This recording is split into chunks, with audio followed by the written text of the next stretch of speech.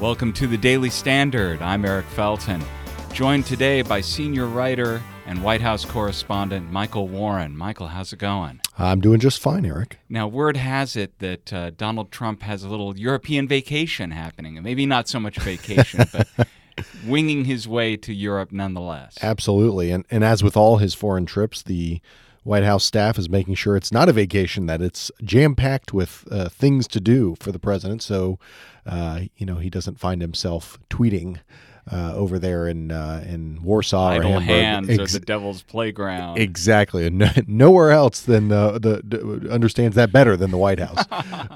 Yes. So leaving on this morning, Wednesday morning, the president with a big sort of cohort, a bunch of cabinet members and White House staff, White House advisors on the plane. They're heading to Warsaw, making a stop there. Now, by all accounts, he's going to get a raucous response in Warsaw where the ruling party is bussing in supporters to make it a warm welcome. That's right. I think every single member of parliament is able to bring like 10 or 15 of their closest family and friends. So this is apparently, according to the Polish media, and I've heard as well from the American side, part of the agreement.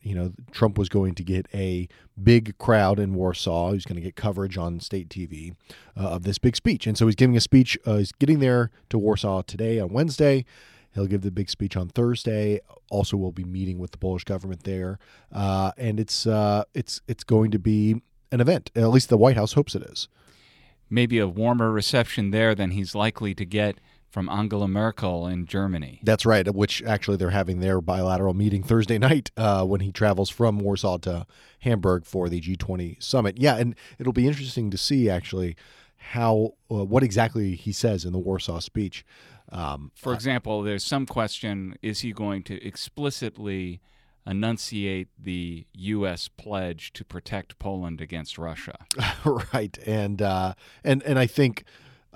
yes, I think that's part of it. But I think also they're getting some hints. I'm certainly being told that this speech is going to be sort of an ideological speech. It's going to be making a statement about Trump's views on sort of nationalism as opposed to globalism. So we can get into that a little bit. Is there any reason to be anxious when Donald Trump is going to issue a policy speech on nationalism? No. In Poland, of course not. In Eastern Europe, no, not at all. No, I mean, I think we'll have to wait to see exactly what the speech is. It's being written by Stephen Miller, who is sort of perhaps the White House's chief and most influential nationalist. And this will be a speech that I'm told will sort of explain how Trump views the Polish experience and the Polish national identity experience as being a model for the rest of the world, or at least for the rest of the West, in opposition to the sort of Angela Merkel, Emmanuel Macron, EU-centric globalist viewpoint as the president. We haven't had time enough to know what Macron will do with regard to the EU, but I mean, clearly at this point, Angela Merkel has set herself up as kind of the bossy pants of the EU. That's right. And so Trump wants to sort of make a statement against that. It will. There's a lot of complex things and sort of influences going on here. But of course, on Friday, the president is expected to have his first meeting with Vladimir Putin. And this message, sort of this anti-EU, anti-Western European elites message. What could possibly go wrong with the optics there? Exactly. Well, they're sort of making they're taking all these stands and precautions to make sure that it's a very official meeting. It's bilateral. They have these very specific and sort of formal things that they're going to be discussing. Lots of questions, and we can talk about that too, of sort of whether or not the president will bring up the issue of Russian meddling in the elections. I'm sort of guessing he won't, but it would be an enormous signal about how serious the president takes it if he doesn't, or if he does. But this, what he says in Warsaw, and the White House is interestingly sort of emphasizing to me that the speech in Warsaw is important. And if it lays out a view that is that continues to be skeptical, not just of the EU, and I think there's good reason to be skeptical of the EU, but the sort of broader globalist project, as the as sort of Trumpites might describe it. We might otherwise describe it as sort of Western civilization and sort of liberal democracy, but instead focuses more on look, we need to sort of get back to national identities. That's something that Vladimir Putin is going to embrace. That's sort of serves his own purposes in Europe. Whether or not any time Vladimir Putin is going to be embracing what you say, that just can't be good. Well, it might otherwise give you pause, but this is something that I think the president doesn't view through that lens. He views it through the lens that he views Brexit, or he viewed any of the other European parties that were sort of either following or sort of concurrent with the Trump phenomenon in the United States, which is that it's reflective of what he represents, which is sort of a more populist, more nationalist viewpoint.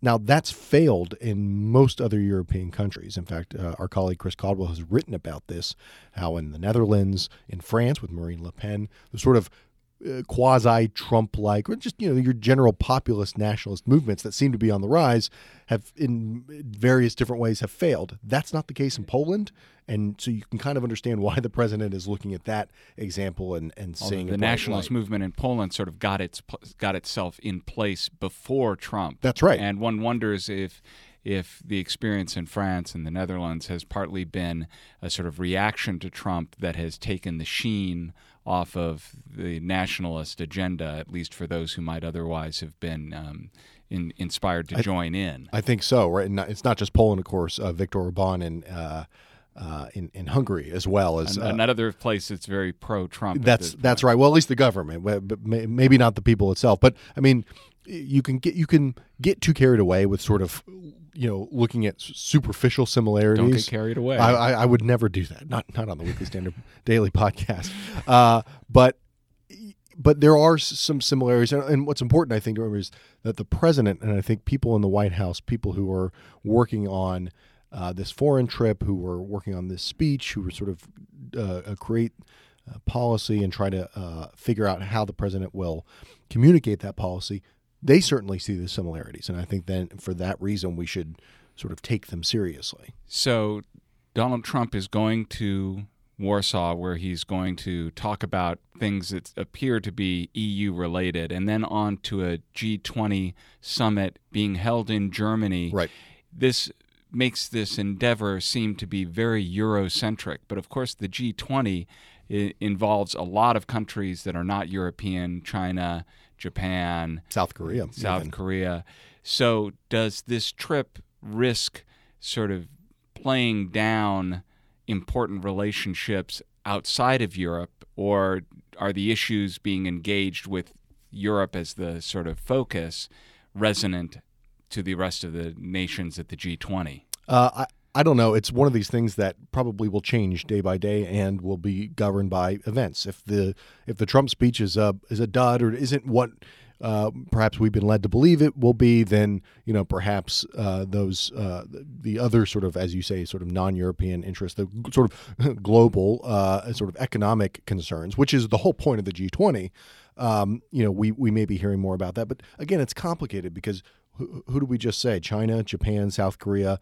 There are 3 bilateral meetings that the president's going to have with the leaders of those countries. Well, obviously, recent events, the launching of the ICBM from North Korea. North Korea will not be in attendance. No, not exactly the top 20 of producing countries. They will be on the agenda. Exactly, and they will sort of out of necessity be on the agenda in those conversations. And probably will try to do something to make themselves the topic of conversation during the summit. Perhaps, yes. And of course, the South Koreans and the U.S. military have started to sort of this is all sort of heating up in that region. And just because these leaders will be on the other side of the world from that does not mean that North Korea will be far from their minds. All right, well, lots to watch in the coming days. Michael Warren, White House correspondent, senior writer of the Weekly Standard. Thanks for joining us on the Daily Standard podcast. Thanks. And thank you so much for listening to the Daily Standard Podcast. You can get all of our podcasts at weeklystandard.com, or better yet, subscribe at iTunes or Google Play. That way you'll never miss any of our podcasts, including the Crystal Clear podcast with Bill Crystal every Friday, and the Confab with me, Eric Felton, every weekend. Catch you next time.